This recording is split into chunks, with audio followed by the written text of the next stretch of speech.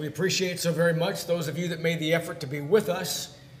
And as always is the case, I do consider it an honor to speak concerning the Word of God, and that is the case today.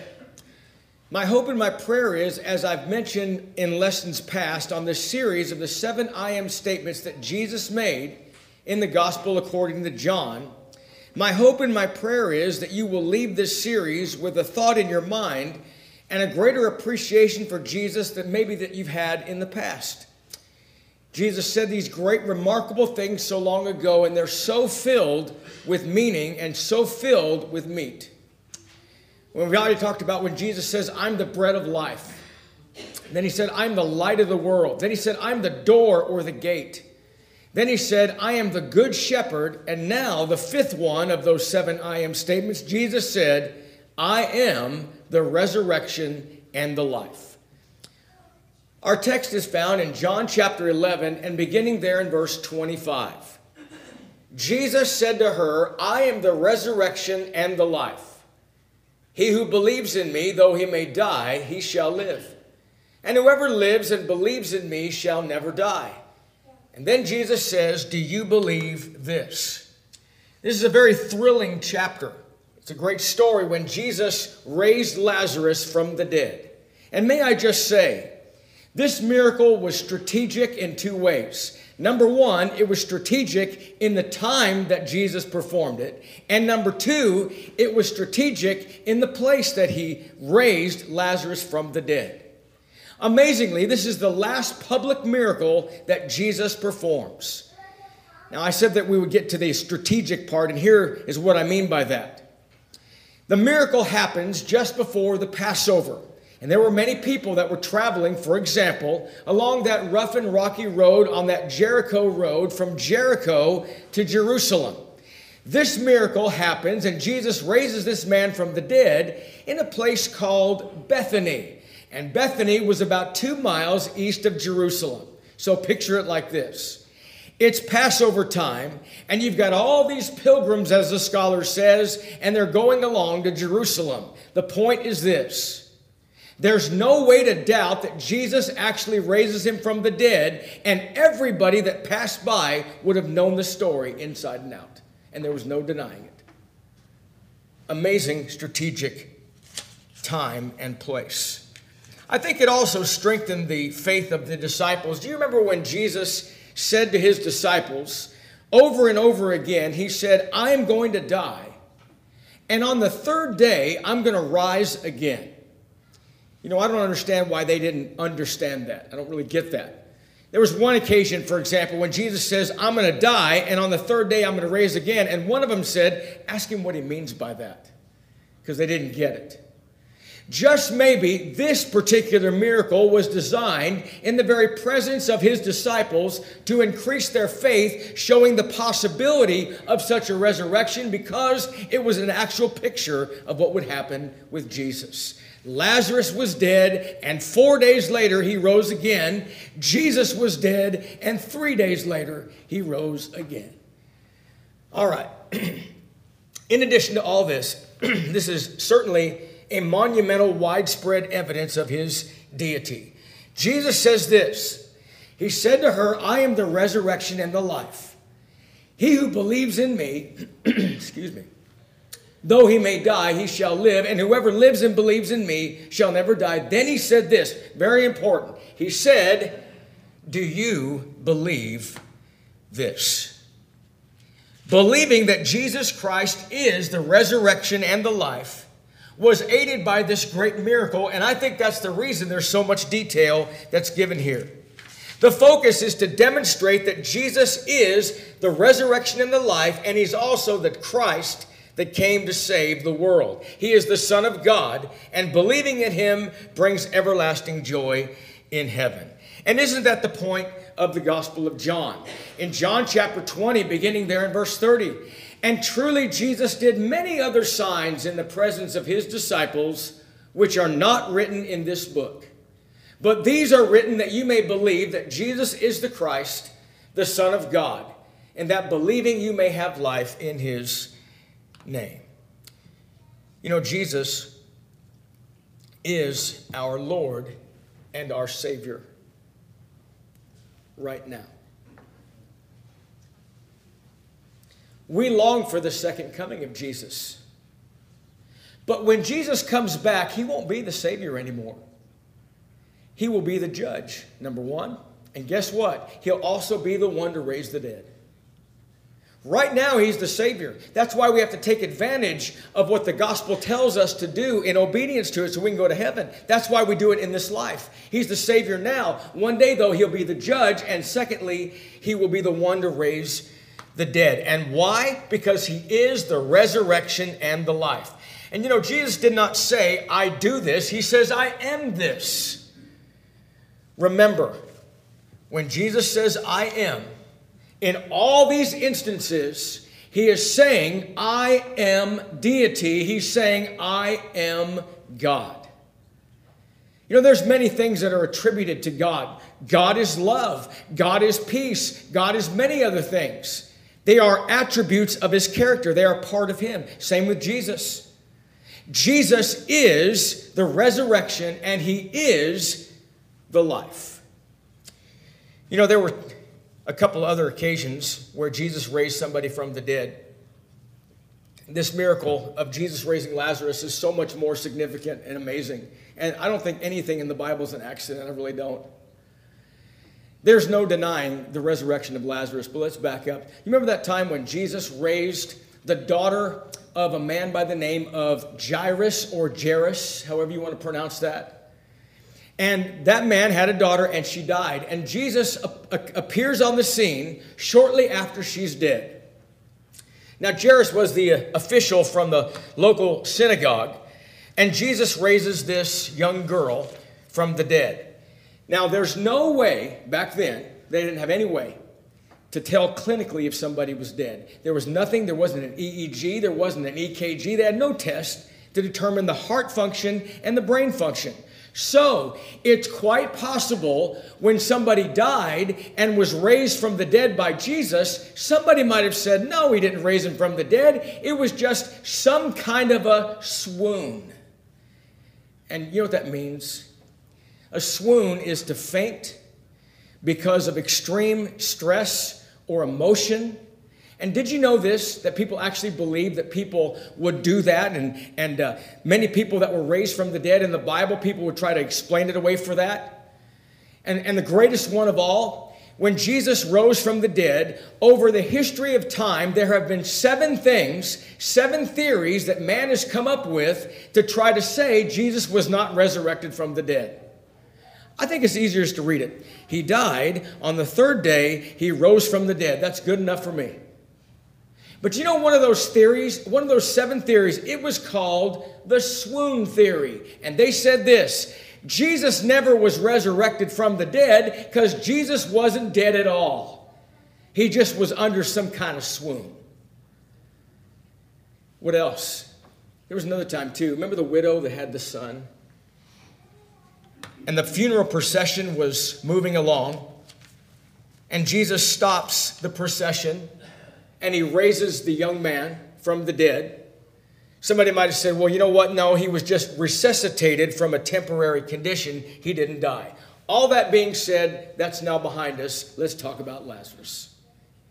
That is absolutely impossible when we talk about Lazarus, because Lazarus had been dead for 4 days. In John chapter 1, beginning in verse 1, in the beginning was the Word. Actually, we skipped one. Okay, we skipped the passage. John chapter 11, verse 17. So when Jesus came, he found that he had already been in the tomb for 4 days. I did a little research this week of what happens to an unembalmed body in 72 hours. I don't mean to be morbid, but this is so important to understand the setting and understand what Jesus did and how great it was. In 72 hours, this is what happens to the body. I say unembalmed because the Jews did not embalm bodies. They would actually take the body and they would wrap the body, and they would take those fragrant spices and they would wrap the body up in those spices, and all that would do, it didn't slow down decomposition. It just took the smell away a little bit. This is, by the way, what happens in 72 hours, so we're going to say 96 hours is when Jesus comes on the scene. The heart has stopped beating. The body's cells are then deprived of oxygen, and they begin to die. Blood drains from throughout the circulatory system and pools in the lower places. Muscles begin to stiffen in what is known commonly by the Latin rigor mortis that sets in after 3 hours. By 24 hours, the body has lost all of its heat. The muscles then lose their rigor in 36 hours, and by 72 hours, rigor mortis has vanished. All stiffness is gone and the body is soft. As cells begin to die, bacteria goes to work. The bacteria in the body of a dead person begin to attack, breaking the cells down. The decomposing tissue takes on a horrific look and smell and emits green liquids by the 72nd hour. The tissue releases hydrogen sulfide and methane as well as other gases, and obviously a horrible smell is emitted. I'm not trying to be gross. I'm just trying to set the tone of the picture, because guess what? Meet Lazarus. He'd been in the grave for 4 days. This is what the condition of his body would have been. And that's why in verse 39, you remember? We're going to get to this at the end. But in verse 39, when Jesus says, take away the stone, when he's going to raise Lazarus from the dead, remember what Martha said? Oh, she says, but it's been 4 days, and the New King James says, there is a stench. The King James says, he already stinketh. You know why? Because this process had happened in his unembalmed body. Now, people lived with death. Let me talk about funerals today. I got to thinking about this. What are the funerals like today? Something like this. When somebody passes away, their body is embalmed and they put on their Sunday best and they're the guest of honor. And we all come together and we mourn their passing. We celebrate their life. We say things about them. And a funeral service perhaps is 30 minutes, 45 minutes, an hour. Then we kind of pack on up and we get a caravan and we go to the cemetery. And we stand there and we say a couple things. And if it's like me, I talk about the resurrection. This is not the end. Have a prayer. And then we go to usually somebody's house and we have a little meal. And we visit a while. And then everybody goes away. And the family's left. That's not the way they had funerals back then. Let me suggest some things to you about that historically. This is what they were like. When somebody died, everybody that knew them poured into their life. There were neighbors, there were family members, there were friends, even people I read that they didn't even know, strangers would pour into their home. They would get the group of people and they would walk toward the place that they would bury that person. You know, there's so many people that came into their life. Maybe they were a very prominent family here. They came to console them. That's what they did. And they came to comfort them. In fact, in John chapter 11 and verse 19, and many of the Jews had joined the women around Martha and Mary to comfort them concerning their brother. What they did was this. When somebody died, they buried them immediately. And there would be a procession from the house that I just told you. Everybody pour into their life, into their house. They'd get to the place where they would bury the person. And you know, burial back then was a little bit different. Many times they were buried in caves. In fact, I read historically that many people in the ancient world around the Mediterranean were buried in caves. There would be an open cave, and inside there would be like a shelf. And they would take that body that they had wrapped up with those fragrant spices and place the body on the shelf. That's what would have happened. Then the stone was there, so no animal could come in and do something to the body, and they'd be protected there. And then the entire procession would go back to the house. I read they never ate a thing until the body was buried. They didn't want any form of levity, no joy, no happiness at all. They didn't want any form of normalcy at all while they went through this process. The funeral process took 7 days. That was the initial part. Finally, they would serve a meal after they buried the body, and the meal would be of bread, hard-boiled eggs, and lentils. And this would be things that they would have. And some people would bring food to sustain them, all those mourners that would be there for 7 days. And while they mourned, they wailed out loud. By the way, when I kick off, don't do this.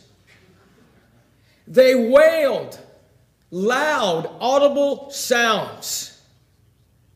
I read this, it was led by the women, and the sounds would be like piercing screams. They would hire professional mourners too. And the professional mourners would come into their midst, and they would stay for those 7 days. They would lead the people in wailing and mourning. And they did that because they felt like that was comforting to the family. After 7 days, the intense wailing would subside, but then the funeral went on for another 30 days. And 30 days of mourning would bring in eulogies and remembrances and words of comfort and all that. All that happens when somebody died. But in verses 20 and 21, now Martha, as soon as she heard that Jesus was coming, she went and met him, but Mary was sitting in the house, and she says to Jesus, Lord, if you had been here, my brother had not died. All right. No doubt that she believed in the healing power of Jesus. She knew that Jesus healed strangers. Here's the point, though. Don't you kind of see what she's saying is? I know that you've healed strangers, and if you would have been here, certainly you would have healed Lazarus because you loved him so. In fact, in verse 3, that's exactly what they said of Jesus, the one who you love. So this remark of Martha shows her faith in Jesus and the feeling of friendship that was based upon it. In verse 22, but even now I know that whatever you ask of God, God will give it to you. You know, nothing shook her faith when Lazarus died. But she recognized something very significant, and I think we all need to get this. Things are together when it comes to Jesus and God. They go together. She knew this. First she said, if you had been here, my brother would not have died. Then she says, but I know this. If it's God's will, he'll give you anything that you ask. The joint wills of Jesus Christ and God, they go together. And Jesus says this. He said, your brother will rise again. You know, this statement was so indefinite, it didn't satisfy the sorrowing sister. But Jesus took the plan of introducing a very important subject. Martha says this back to Jesus. Martha said to him, I know that he will rise again in the resurrection of the last day. How did she know that? Before I notice the passage with you, do you remember Luke chapter 10? You remember when Jesus came over to Mary and Martha's house? Very familiar story. Martha's doing the serving. You know, some people are really big servers. They're acts of service people.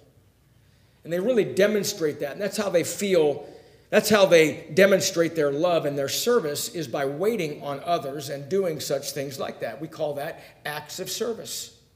So picture this. They're in the house, and guess what? Very important guest. His name is Jesus, and you got Mary and Martha there. What's Martha doing? She's working herself to death back and forth, serving, and she looks over there, and there's Mary sitting at the feet of Jesus, and she's disgusted. And she says to Jesus, does it mean nothing to you? Is it okay with you that she's doing nothing to help me serve? And Jesus says, get this, Martha, Martha. You know, it's one thing when somebody says your name. It's another thing when they say your name twice. Usually, as a kid, when they say your full name, you're usually in trouble. I remember my mother used to say, Frank Brancato. And I knew I was in trouble when they say your whole name. He says, Martha, Martha, You are troubled and worried about so many things. So many things are troubling you, but Mary understands there's one thing that's important. It's the good thing. She has chosen the good thing, listening to Jesus, listening to what Jesus has to say, being blessed in that occasion, and he said, and that will not be taken from her. That's the good thing. All right, this is Mary and Martha. They are sisters. So how would they have known? Well, as they sat and listened to Jesus, their dear friend, Jesus said this in John chapter 5, beginning in verse 27, and has given him authority to execute judgment also, because he is the Son of Man. Do not marvel at this, for the hour is coming in the which all that are in the graves will hear his voice and come forth. Those that have done good into the resurrection of life, and those that have done evil to the resurrection of damnation or condemnation. Our Lord says to Martha, she says, I know he will rise in the last day. And then Jesus says this. Jesus said to her, I am the resurrection and the life. He who believes in me, though he may die, he shall live. And whoever lives and believes me shall never die. And then he says, do you believe this? You know the I am there. It's also referred to as a tetragrammaton. You know, the transliteration that comes up with Yahweh and so forth. It's names for God. This is also a name for God. Is I am, a tetragrammaton. I am. He's saying, I am, that's a name for God. I am the resurrection and I am the life. The fifth of the 7 I am statements. I am the source of life. I am the embodiment of life. And Jesus says, I am life. By the way, this one's coming up. We're going to have 2 left after this morning. One of those is this one when Jesus says, I am the way, I am the truth, and he says, I am the life. Not in the future, but in the present, I am. In John chapter 11, again in verse 27, she said to him, yes, Lord, I believe that you are the Christ, the Son of God, who has come into the world. Now, here's the question. Jesus says you have to believe. I have to really make a point about this. Please get this. And I'm going to ask you a question. Jesus said you had to believe. She says, I believe that you are the Christ. I believe that. But the question is, what does it mean to believe? If I would ask you all this question, do you believe that Jesus is the Christ, the Son of the living God that came into the world to save the sins of man? I would imagine everybody here would say yes. Do you believe? Yeah, I believe that. But what's it mean to believe? Believing is obeying. Did you see that? Believing is obeying. Obeying what? Obeying the Lord. How do I obey the Lord? By obeying the gospel and living an obedient life. We're going to get to this at the end, but let me just say this. There's 2 words that people hate today. These are 2 bad words. Here they are. Submission and obedience. Everybody wants to be their own person. Nobody wants to submit, and nobody wants to obey. But have you ever stopped to consider that is the entirety of the Christian life? It is all about submission to the Lord. It's all about obedience to the Lord. We'll talk about that a little later. All right. In John chapter 11, we go back to our narrative. And I'm going to put several verses in one narrative. Then we're going to get into some pretty neat stuff in verse 33. But here we go. In John chapter 11, beginning in verse 28. And when she had said these things, she went her way and secretly called Mary, her sister, saying, the teacher has come and is calling for you. As soon as she heard that, she arose quickly and came to him. Now Jesus had not yet come into town, but was in the place where Martha met him. Then the Jews who were with her in the house and comforting her, when they saw that Mary arose up quickly and went out, followed her, saying, she's going to the tomb to weep there. Then when Mary came where Jesus was and saw him, she fell down at his feet, saying, Lord, if you had been here, my brother would not have died. In verse 33, therefore, when Jesus saw her weeping, and the Jews that are with her weeping. He groaned in the spirit and was troubled. Have you ever stopped to consider what all that meant? Years ago, in glancing at these passages, you know what I thought? I thought Jesus was looking over there and seeing Mary and Martha weeping, and then also seeing the Jews weeping, and he was thinking to himself, "Oh, this is wonderful." And he groaned in his spirit and was troubled. Let's first look at this word weeping. What does that mean? He saw the Jews weeping. The word weeping means to mourn, weep aloud, lament. It's the idea of outward demonstrations, audible demonstrations, the loudness of the wailing. He sees it all. And the Bible says he groaned in his spirit and was troubled. The word groan means to be angry, to be moved with indignation. Why would Jesus be angry at such a thing? You've heard me say this, but I got to add some more. You've heard me say this before. I think number one, it was because of the hypocrisy of the professional mourners. They're going through the motions. They're putting on this outward show. He groaned in himself. The word means to be angry, to be moved with indignation, but I think there's more. Perhaps it's over how sin has brought death in the world. Sin has brought death into the world. Chris and I have a mutual business friend. I won't say his name, but he had cancer in his face. He had been treated for a while and decided, I'm not going to allow them to treat me anymore. And it's only a matter of time, he'll be dead. And I was talking to a handyman that works for him the other day, and he said, you know, I get really down. I go to talk to him every day, and all he says is when he first sees me, I'm one day closer to the hole. You know, I got kind of sad at first, and then I thought, wait a minute. That's all of us. If Jesus doesn't come back today, we are one day closer to the hole. Do you know why we're one day closer to the hole? Because that hole exists for one reason. Because sin was brought into the world.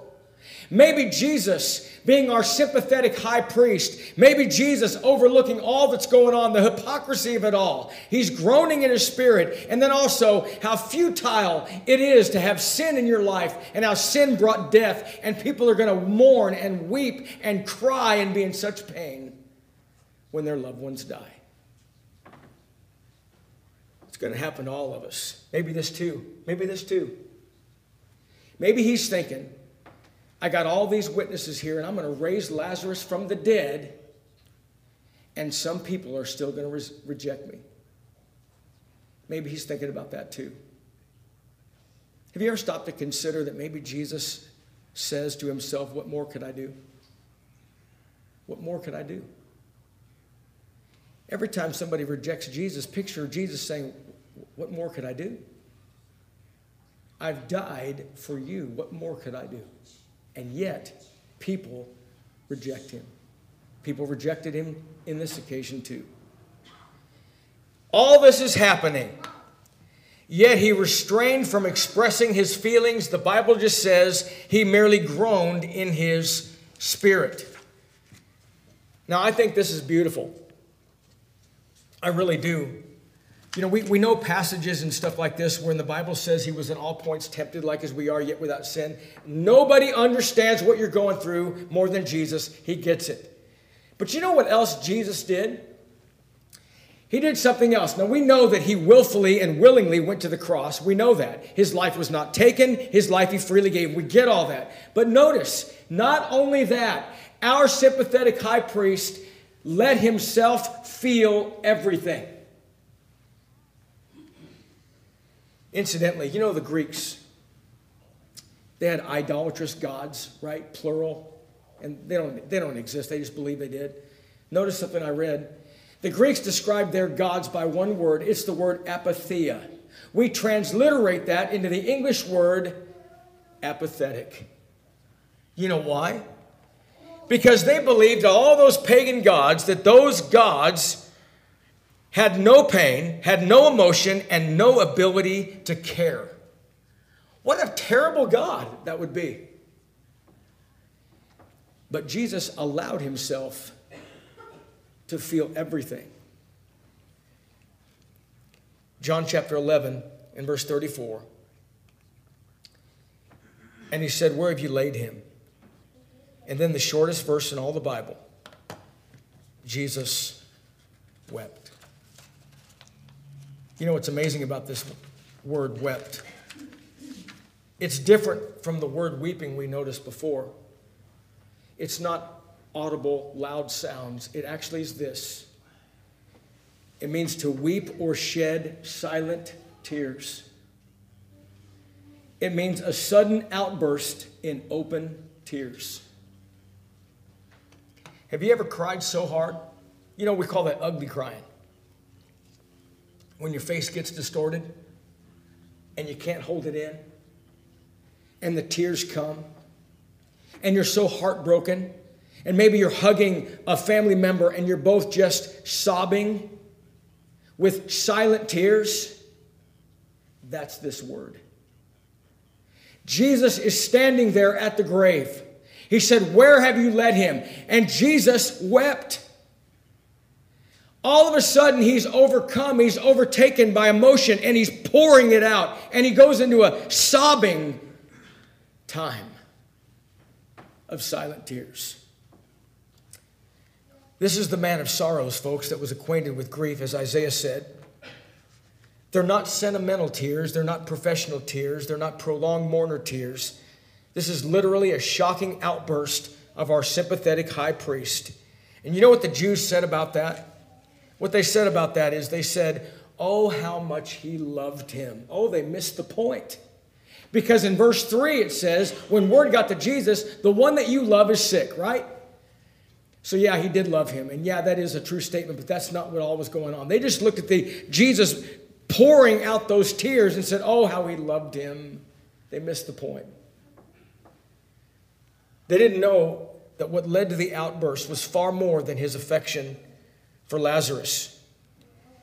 Truly, it was all the reality of sin and death and unbelief. And there he stands at the edge of the tomb sobbing, and what's next is incredible. Jesus says, "Take away the stone." I've tried to picture this in my mind's eye. I read some scholars that said that the crowd must have been massive. When Jesus says, "Take away the stone," no doubt they're all looking at the opening of that grave. And Jesus begins to pray to his Father, and he says, "Father, I thank you that you hear me now." But then he says, "I know you always hear me, but I'm saying this for their benefit, that they might believe that you have sent me." When he says, "Take away the stone," that's when Martha kicked in and says, "Oh, but Lord, he already stinks. It's been 4 days." And Jesus says to Martha, "Didn't I tell you, Martha, that if you would believe, you would see the glory of God?" When they took away the stone, Jesus cries out with a loud voice, and he says, "Lazarus, come forth!" That is one name, by the way, and one verb. In the original language, one name, one verb. No fanfare, no angels coming down. He just says those two things. "Lazarus, come forth." And Lazarus comes out of the grave, bound by grave's clothes. And Jesus says, "Loose him and let him go." Remember when I said all that happened in 72 hours to the body? In two things that Jesus said, in saying the name of Lazarus and the verb to come forth, everything was reversed. He doesn't stink anymore. He came out of that grave like he never was there. So many things about this story. I would think that if I was there, I would think that I would believe in Jesus and I would follow Jesus and I would accept Jesus and I would do that. I would think that's what I would do. It's interesting how they reacted. When Jesus made all of the 7 I am statements, he was giving a spiritual reality, and then he illustrated it with in a physical way. He said, "I'm the resurrection." Oh, and by the way, here's a resurrection to prove it. On another occasion, he said, I am the bread of life, and then he created a meal to prove it. On another occasion, he said, I'm the light of the world, and then he healed blind eyes to prove it. Here he says, I'm the resurrection and the life, and he proves it by his resurrection power that was on display in raising Lazarus from the dead. All right. Jesus told Martha, to have everlasting life, you have to believe. And I said to believe is to obey. How does one obey the gospel? In Romans chapter 10 and verse 17, you have to hear the word of God. You've done that today. We've heard the word of God. So then faith comes by hearing, and hearing by the word of God. That's what produces faith in us, is hearing the word of God. It's the word of God. Then we must make a choice. In Mark 16:16, Jesus said, he who believes and is baptized will be saved, but he who does not believe will be condemned. And remember, belief of the Bible always brings with it the force to obey. So if I say I believe, it means I will obey what the Lord has told me to do. I hear the word of God, it produces faith. I believe that Jesus Christ is the Son of God, and I'm willing to do whatever he asks me to do. And what does he ask me to do? He says I got to repent. Luke 13:3. I tell you no, but unless you repent, you will all likewise perish. What does that mean? I just got to change my life. I'm going to change my mind. I'm going to stop traveling in the way that I've been going, and I'm going to change my life and live for Jesus. What else? Matthew 10:32, therefore whoever confesses me before men, him will I confess before my Father who is in heaven. And that confession simply is, I believe that Jesus Christ is the Son of God. After taking these steps, a person is a fit candidate to go down where the point of salvation is, and that is to be baptized. In 1 Peter chapter 3:21, the like figure wherein even baptism doth also now save us, not the putting away the filth of the flesh, but the answer of a good conscience toward God by the resurrection of Jesus Christ. If you're not a Christian and you've never taken these steps, we can assist you in that today. We would love to assist you in that today. But remember this, everybody has to make the choice. What's amazing to me is when Jesus raised Lazarus from the dead, it said many of those Jews believed. And some wanted to kill him. Everybody's got to make a choice. Do you want Jesus in your life? Do you want to be saved? We have to obey the gospel and obey the Lord for our life. That's what the Word of God says. If you're not a Christian, please become one today by following these steps. Maybe you've taken these steps. Maybe you've drifted away. Maybe there are things in your life that aren't as they should be. Let's pray together. We'll pray with you and for you, and God will forgive. There'll be one of either class. Come forward while we stand and while we sing. We thank you for listening to our podcast put on by the Church of Christ at 2215 Plans Road in Bakersfield. If you would like any additional information, or you would like to receive a free Bible correspondence course by mail, please email us at info@churchofchristbakersfield.com. Our service times are Sundays at 10:30 a.m. and 5 p.m., and Wednesdays at 7:30 p.m. Please make plans to join us. We would love for you to be our honored guest.